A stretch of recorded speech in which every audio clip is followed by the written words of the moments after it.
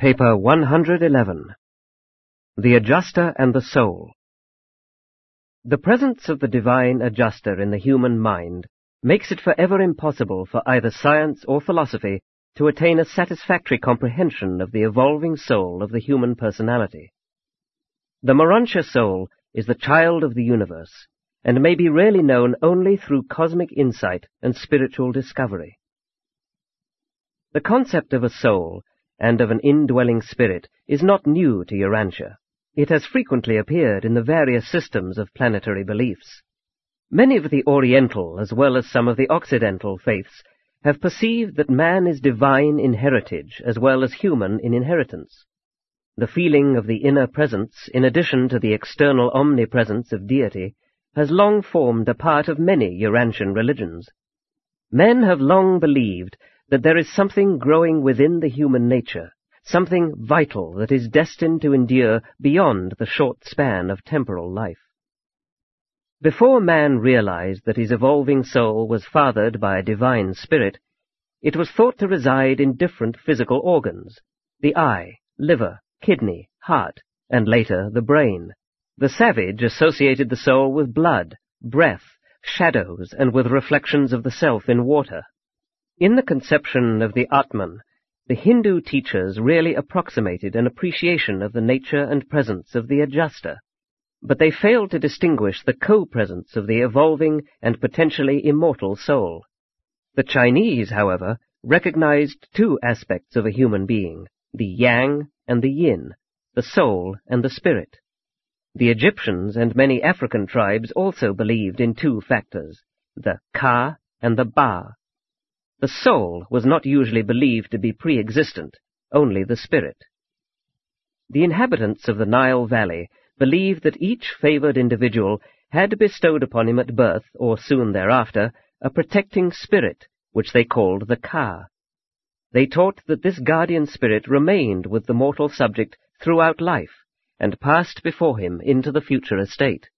On the walls of a temple at Luxor, where is depicted the birth of Amenhotep III, the little prince is pictured on the arm of the Nile god, and near him is another child, in appearance identical with the prince, which is a symbol of that entity which the Egyptians called the Ka. This sculpture was completed in the 15th century before Christ. The Ka was thought to be a superior spirit genius, which desired to guide the associated mortal soul into the better paths of temporal living, but more especially to influence the fortunes of the human subject in the hereafter.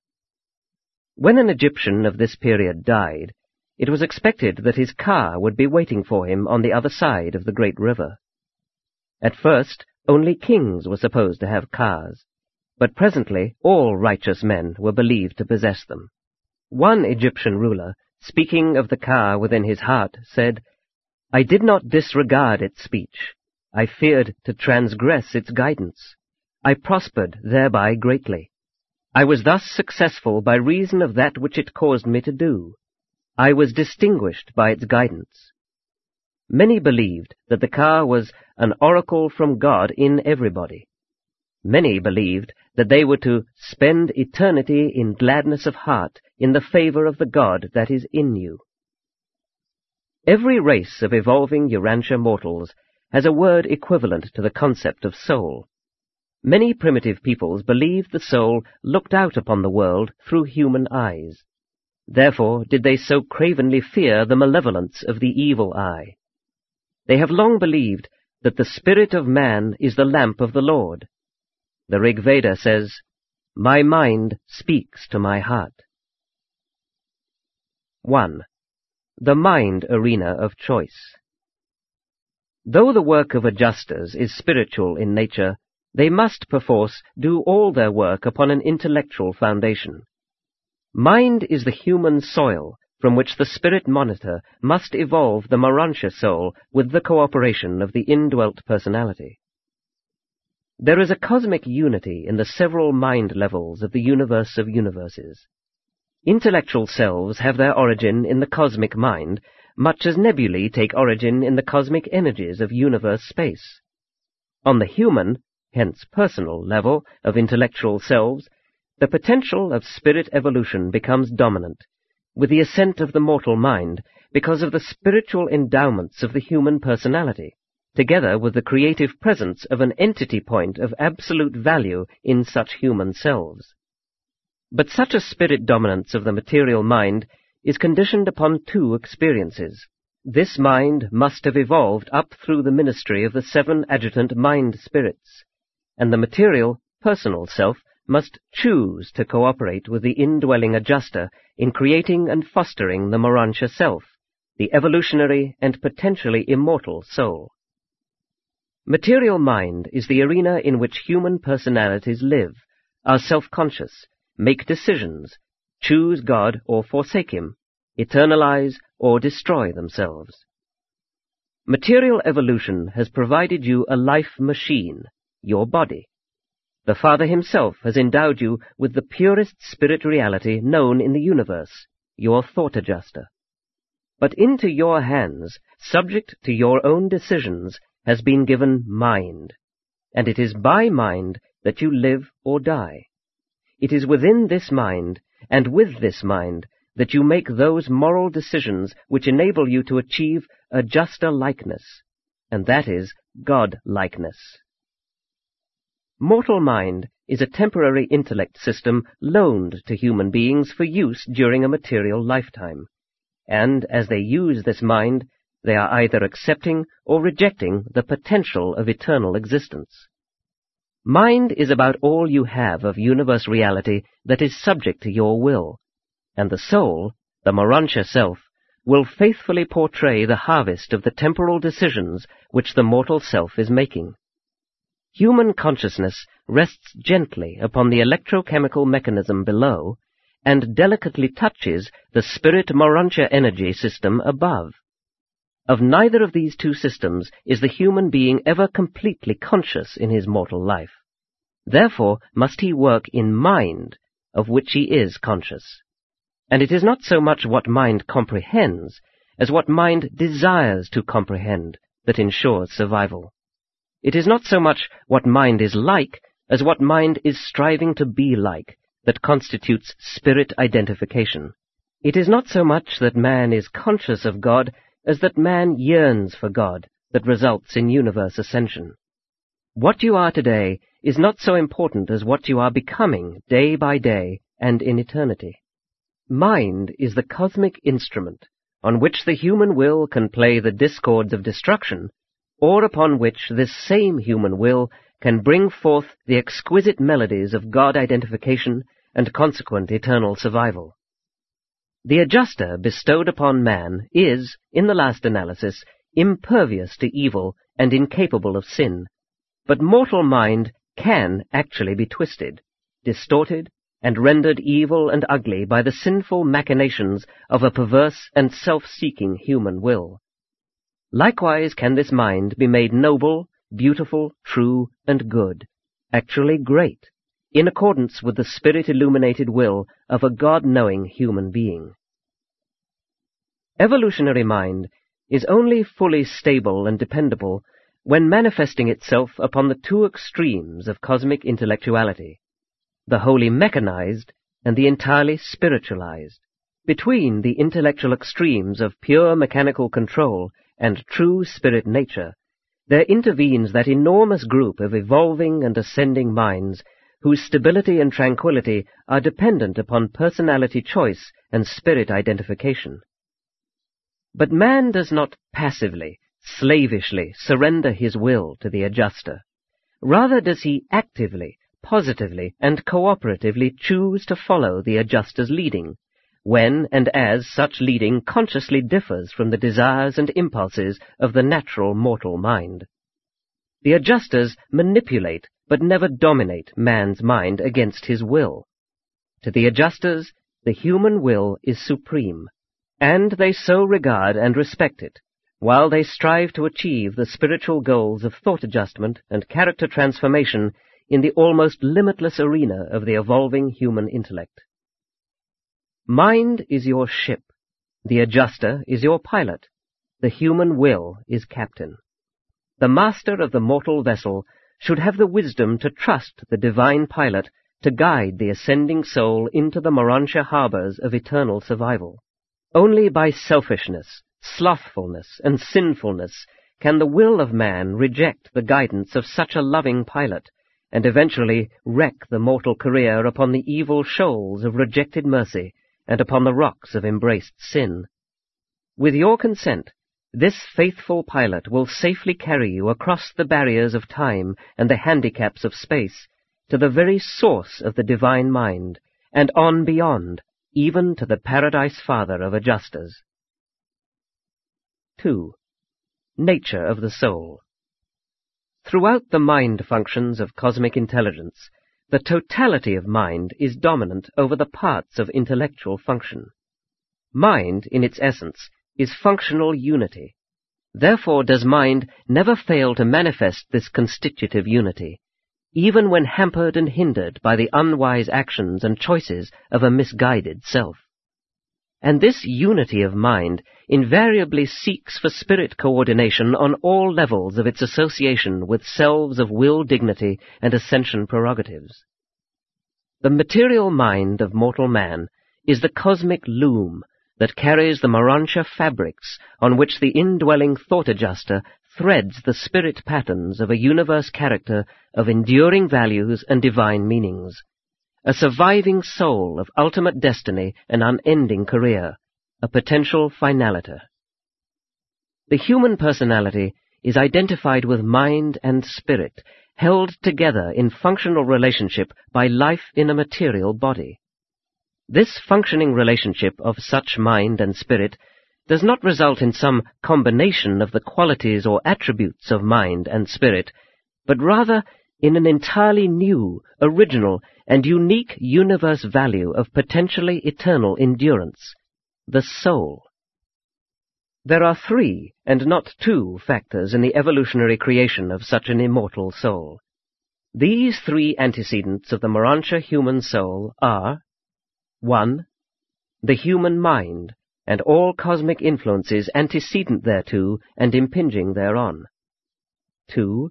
The divine spirit indwelling this human mind and all potentials inherent in such a fragment of absolute spirituality, together with all associated spiritual influences and factors in human life. 3. The relationship between material mind and divine spirit, which connotes a value and carries a meaning not found in either of the contributing factors to such an association. The reality of this unique relationship is neither material nor spiritual, but morontial.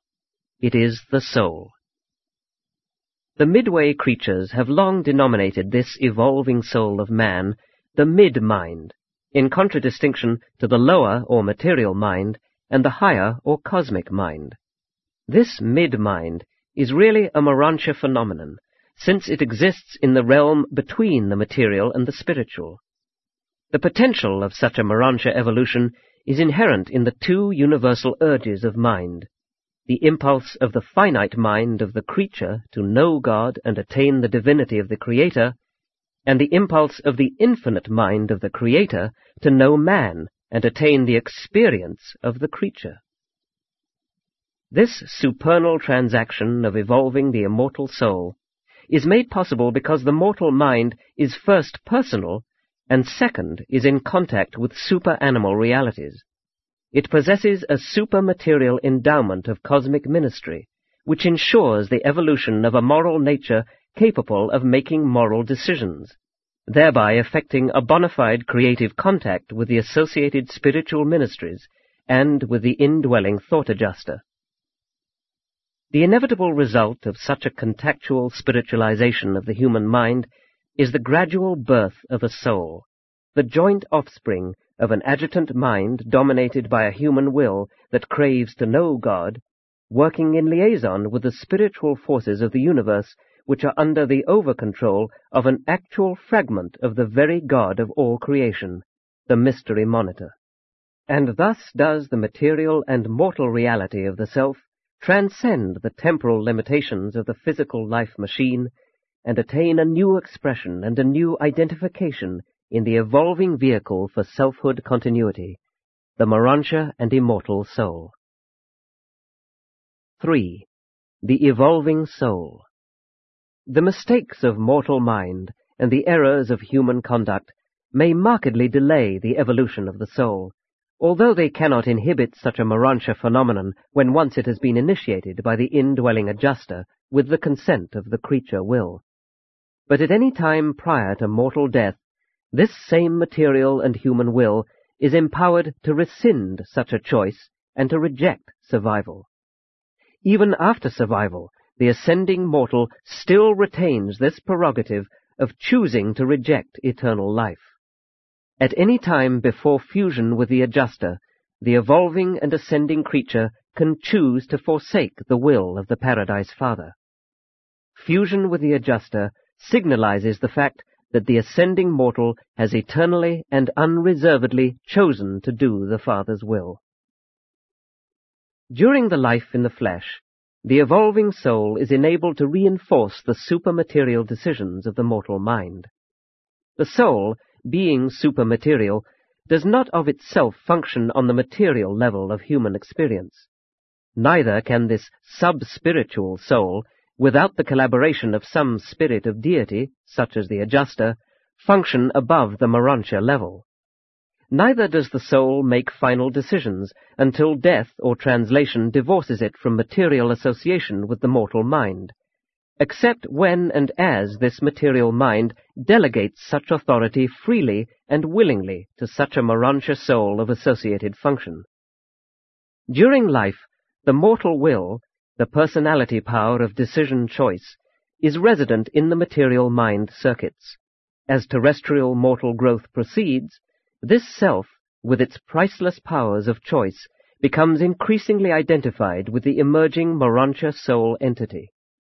After death, and following the mansion world resurrection, the human personality is completely identified with the Morontia self. The soul is thus the embryo of the future Morontia vehicle of personality identity. This immortal soul is at first wholly Morontia in nature, but it possesses such a capacity for development that it invariably ascends to the true spirit levels of fusion value with the spirits of deity, usually with the same spirit of the Universal Father that initiated such a creative phenomenon in the creature mind. Both the human mind and the divine adjuster are conscious of the presence and differential nature of the evolving soul. The adjuster fully, the mind partially. The soul becomes increasingly conscious of both the mind and the adjuster as associated identities, proportional to its own evolutionary growth. The soul partakes of the qualities of both the human mind and the divine spirit, but persistently evolves toward augmentation of spirit control and divine dominance through the fostering of a mind function whose meanings seek to coordinate with true spirit value. The mortal career, the soul's evolution, is not so much a probation as an education. Faith in the survival of supreme values is the core of religion. Genuine religious experience consists in the union of supreme values and cosmic meanings as a realization of universal reality. Mind knows quantity, reality, meanings, but quality, values, is felt. That which feels is the mutual creation of mind, which knows, and the associated spirit, which realityizes. Insofar as man's evolving Morontia soul becomes permeated by truth, beauty, and goodness as the value realization of God consciousness, such a resultant being becomes indestructible. If there is no survival of eternal values in the evolving soul of man, then mortal existence is without meaning, and life itself is a tragic illusion.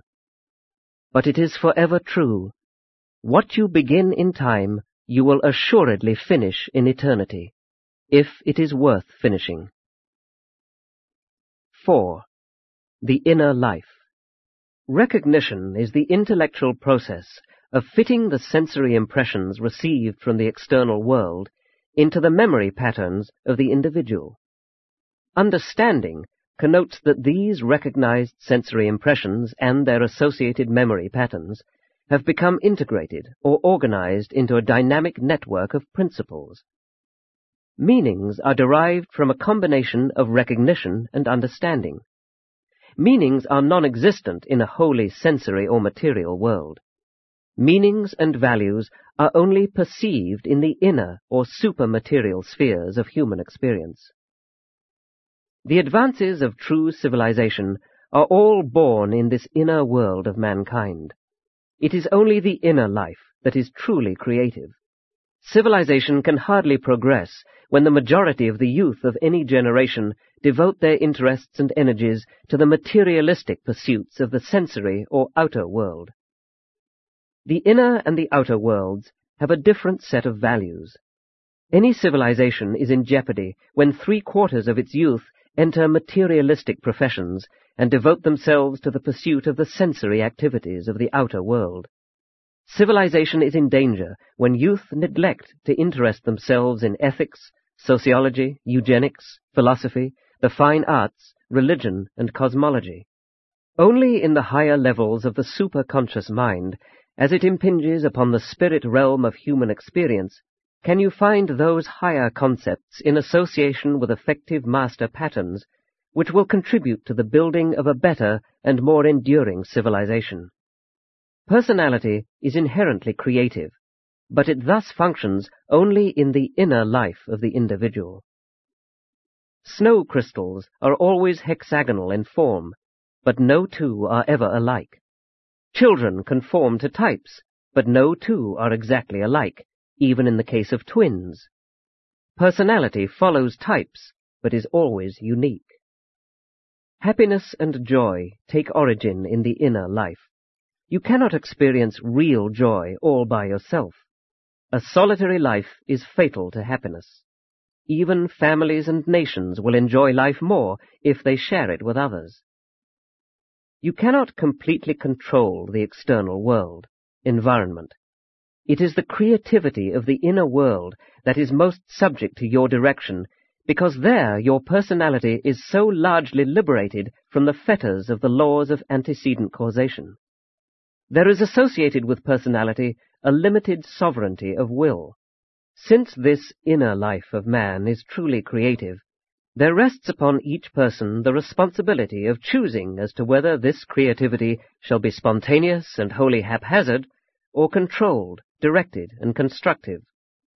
How can a creative imagination produce worthy children when the stage whereon it functions is already preoccupied by prejudice, hate, fears, resentments, revenge, and bigotries? Ideas may take origin in the stimuli of the outer world, but ideals are born only in the creative realms of the inner world. Today the nations of the world are directed by men who have a superabundance of ideas, but they are poverty-stricken in ideals. That is the explanation of poverty, divorce, war, and racial hatreds. This is the problem. If free will man is endowed with the powers of creativity in the inner man, then must we recognize that free will creativity embraces the potential of free will destructivity. And when creativity is turned to destructivity, you are face to face with the devastation of evil and sin, oppression, war, and destruction. Evil is a partiality of creativity, which tends toward disintegration and eventual destruction. All conflict is evil in that it inhibits the creative function of the inner life. It is a species of civil war in the personality. Inner creativity contributes to ennoblement of character through personality integration and selfhood unification. It is forever true. The past is unchangeable. Only the future can be changed by the ministry of the present creativity of the inner self. 5. The consecration of choice. The doing of the will of God is nothing more or less than an exhibition of creature willingness to share the inner life with God, with the very God who has made such a creature life of inner meaning value possible. Sharing is godlike, divine. God shares all with the eternal Son and the infinite Spirit, while they, in turn, share all things with the divine sons and spirit daughters of the universes. The imitation of God is the key to perfection. The doing of His will is the secret of survival and of perfection in survival. Mortals live in God, and so God has willed to live in mortals. As men trust themselves to him, so has he, and first, trusted a part of himself to be with men, has consented to live in men, and to indwell men subject to the human will. Peace in this life, survival in death, perfection in the next life, service in eternity, all these are achieved in spirit now, when the creature personality consents, chooses, to subject the creature will to the Father's will. And already has the Father chosen to make a fragment of himself subject to the will of the creature personality. Such a creature choice is not a surrender of will, it is a consecration of will, an expansion of will, a glorification of will, a perfecting of will. And such choosing raises the creature will from the level of temporal significance to that higher estate wherein the personality of the creature Son communes with the personality of the Spirit Father. This choosing of the Father's will is the spiritual finding of the Spirit Father by mortal man, even though an age must pass before the creature Son may actually stand in the factual presence of God on paradise. This choosing does not so much consist in the negation of creature will, not my will but yours be done, as it consists in the creature's positive affirmation, it is my will that your will be done. And if this choice is made, sooner or later will the God-choosing Son find inner union, fusion, with the indwelling God fragment, while this same perfecting Son will find supreme personality satisfaction in the worship communion of the personality of man and the personality of his Maker, two personalities whose creative attributes have eternally joined in self-willed mutuality of expression, the birth of another eternal partnership of the will of man and the will of God. 6. The human paradox. Many of the temporal troubles of mortal man grow out of his twofold relation to the cosmos. Man is a part of nature, he exists in nature, and yet he is able to transcend nature. Man is finite, but he is indwelt by a spark of infinity. Such a dual situation not only provides the potential for evil, but also engenders many social and moral situations fraught with much uncertainty and not a little anxiety. The courage required to effect the conquest of nature and to transcend one's self is a courage that might succumb to the temptations of self-pride. The mortal who can transcend self might yield to the temptation to deify his own self-consciousness. The mortal dilemma consists in the double fact that man is in bondage to nature, while at the same time he possesses a unique liberty, freedom of spiritual choice and action. On material levels, man finds himself subservient to nature, while on spiritual levels he is triumphant over nature and over all things temporal and finite. Such a paradox is inseparable from temptation, potential evil, decisional errors, and when self becomes proud and arrogant, sin may evolve. The problem of sin is not self-existent in the finite world. The fact of finiteness is not evil or sinful. The finite world was made by an infinite Creator. It is the handiwork of his divine sons, and therefore it must be good. It is the misuse, distortion, and perversion of the finite that gives origin to evil and sin. The spirit can dominate mind, so mind can control energy. But mind can control energy only through its own intelligent manipulation of the metamorphic potentials inherent in the mathematical level of the causes and effects of the physical domains. Creature mind does not inherently control energy. That is a deity prerogative. But creature mind can and does manipulate energy just insofar as it has become master of the energy secrets of the physical universe. When man wishes to modify physical reality, be it himself or his environment, He succeeds to the extent that he has discovered the ways and means of controlling matter and directing energy. Unaided mind is impotent to influence anything material save its own physical mechanism, with which it is inescapably linked. But through the intelligent use of the body mechanism, mind can create other mechanisms, even energy relationships and living relationships, by the utilization of which this mind can increasingly control and even dominate its physical level in the universe. Science is the source of facts, and mind cannot operate without facts. They are the building blocks in the construction of wisdom, which are cemented together by life experience.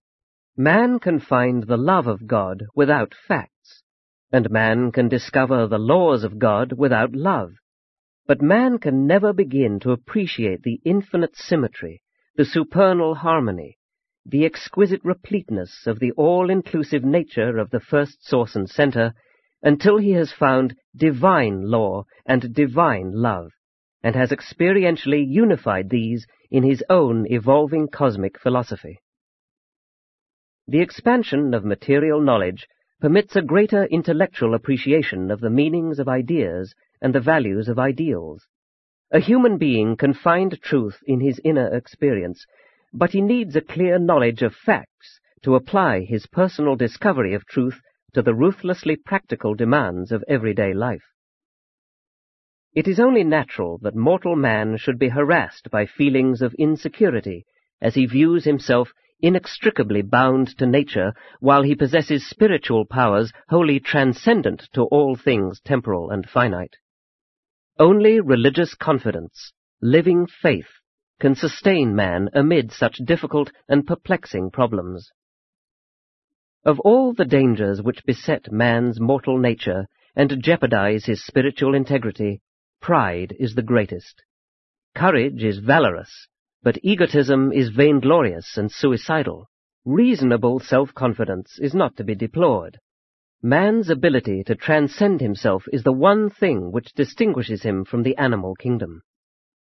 Pride is deceitful, intoxicating, and sin-breeding, whether found in an individual, a group, a race, or a nation. It is literally true. Pride goes before a fall. 7. The Adjuster's Problem. Uncertainty with security is the essence of the paradise adventure.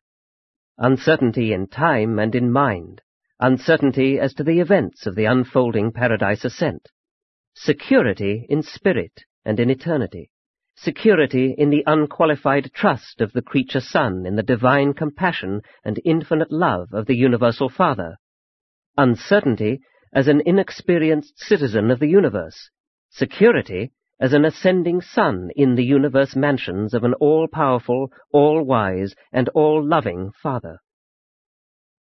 May I admonish you to heed the distant echo of the Adjuster's faithful call to your soul? The indwelling Adjuster cannot stop or even materially alter your career struggle of time. The Adjuster cannot lessen the hardships of life as you journey on through this world of toil. The divine indweller can only patiently forbear while you fight the battle of life as it is lived on your planet. But you could, if you only would, as you work and worry, as you fight and toil, permit the valiant Adjuster to fight with you and for you. You could be so comforted and inspired, so enthralled and intrigued, if you would only allow the Adjuster constantly to bring forth the pictures of the real motive, the final aim, and the eternal purpose of all this difficult uphill struggle with the commonplace problems of your present material world. Why do you not aid the Adjuster in the task of showing you the spiritual counterpart of all these strenuous material efforts? Why do you not allow the Adjuster to strengthen you with the spiritual truths of cosmic power, while you wrestle with the temporal difficulties of creature existence? Why do you not encourage the Heavenly Helper to cheer you with the clear vision of the eternal outlook of universal life, as you gaze in perplexity at the problems of the passing hour? Why do you refuse to be enlightened and inspired by the universe viewpoint, while you toil amidst the handicaps of time and flounder in the maze of uncertainties which beset your mortal life journey? Why not allow the Adjuster to spiritualize your thinking, even though your feet must tread the material paths of earthly endeavor? The higher human races of Urantia are complexly admixed. They are a blend of many races and stocks of different origin. This composite nature renders it exceedingly difficult for the monitors to work efficiently during life, and adds definitely to the problems of both the Adjuster and the Guardian Seraphim after death. Not long since, I was present on Salvington, and heard a Guardian of Destiny present a formal statement in extenuation of the difficulties of ministering to her mortal subject. This Seraphim said, "Much of my difficulty was due to the unending conflict between the two natures of my subject, the urge of ambition opposed by animal indolence, the ideals of a superior people crossed by the instincts of an inferior race, the high purposes of a great mind antagonized by the urge of a primitive inheritance, the long-distance view of a far-seeing monitor counteracted by the near-sightedness of a creature of time, the progressive plans of an ascending being modified by the desires and longings of a material nature, the flashes of universe intelligence cancelled by the chemical energy mandates of the evolving race, the urge of angels opposed by the emotions of an animal, the training of an intellect annulled by the tendencies of instinct, the experience of the individual opposed by the accumulated propensities of the race, the aims of the best overshadowed by the drift of the worst, the flight of genius neutralized by the gravity of mediocrity, the progress of the good retarded by the inertia of the bad, the art of the beautiful besmirched by the presence of evil, the buoyancy of health neutralized by the debility of disease, the fountain of faith polluted by the poisons of fear, the spring of joy embittered by the waters of sorrow, the gladness of anticipation disillusioned by the bitterness of realization, the joys of living ever threatened by the sorrows of death. Such a life on such a planet. And yet, because of the ever-present help and urge of the Thought Adjuster, this soul did achieve a fair degree of happiness and success, and has even now ascended to the judgment halls of Mansonia. Presented by a solitary messenger of Orvanton.